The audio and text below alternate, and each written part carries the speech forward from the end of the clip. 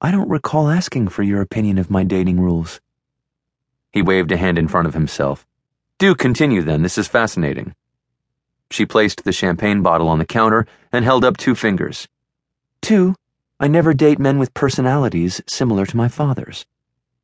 Let me guess, I remind you of your father? Ding, ding, ding. He beamed at her. Tall, charming, irresistible? Yes, and yes. To most women. Too many women, unfortunately. She hadn't meant to be so candid, but she couldn't retreat now. His playful smile slipped. I'm starting to feel like I never had a chance here. That's what I've been trying to tell you. My dad's also egotistical and dismissive of women. That's not me. I'm not surprised you think so. He's delusional too. He pressed his lips into a firm line and clenched his jaw. You think you've got me figured out, don't you? That's your thing, I suppose. Slot everyone into your preconceived boxes so you don't have to do the heavy lifting of actually getting to know someone. Though he'd hit a nerve, she donned a bored expression and waited for him to continue. Well, I don't date judgmental women, so I guess we'll never know what could have been. Out of curiosity, though, what's the 3rd rule? She held up 3 fingers and waved them in front of his face. I never mix business with pleasure. Because her father had screwed with her head on this point, encouraging her to do the exact opposite.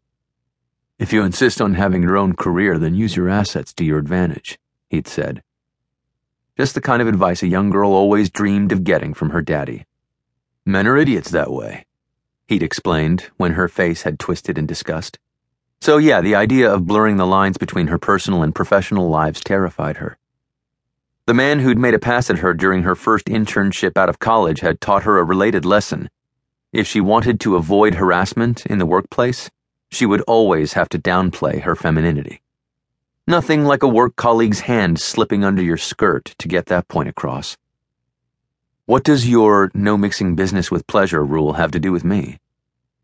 Did you forget about the consulting package, Daniel? You're a potential client now. Oh, come on, Mimi. 10 hours of your time hardly qualifies as a long-term client relationship. Because the notion that I'd be able to get your long-term business is laughable? Is that what I'm hearing? Dismissive of women much? I didn't say that. I didn't think you'd want my business. And if you'd like me as a client, you have a funny way of showing it. You're a lost cause. I'll work on the rest of the architects at your firm. He pushed himself off the counter and faced her. Good luck with that. I'm the CEO. If you want our business, you'll have to woo me too. And I have to say, so far you're doing a terrible job. Then he picked up the tray of champagne-filled flutes and left the kitchen. And he had the nerve to whistle on his way out. She finished the glass of bubbly in her hand in one gulp, holding the stem in a death grip. She imagined it was Daniel's neck. Screw yoga.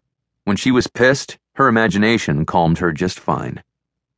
Gracie's sister, Karen, rushed through the swing door with an empty champagne flute in her hand. She dropped her head and blew out a breath. Did Karen even realize she wasn't alone? You okay? Mimi asked. Karen whipped up her head, straightened, and gave Mimi a tremulous smile. I'm fine. She looked around the kitchen. Any more champagne? Mimi slid to the left to reveal the 2 bottles on the counter behind her. After a nod, Karen grabbed one of the bottles, removed the foil, and popped the cork. She placed the tip to her lips and drank straight from the bottle. Whoa, woman, what's wrong? Nothing's wrong, just thirsty. Right, and guzzling champagne made more sense than drinking a glass of water?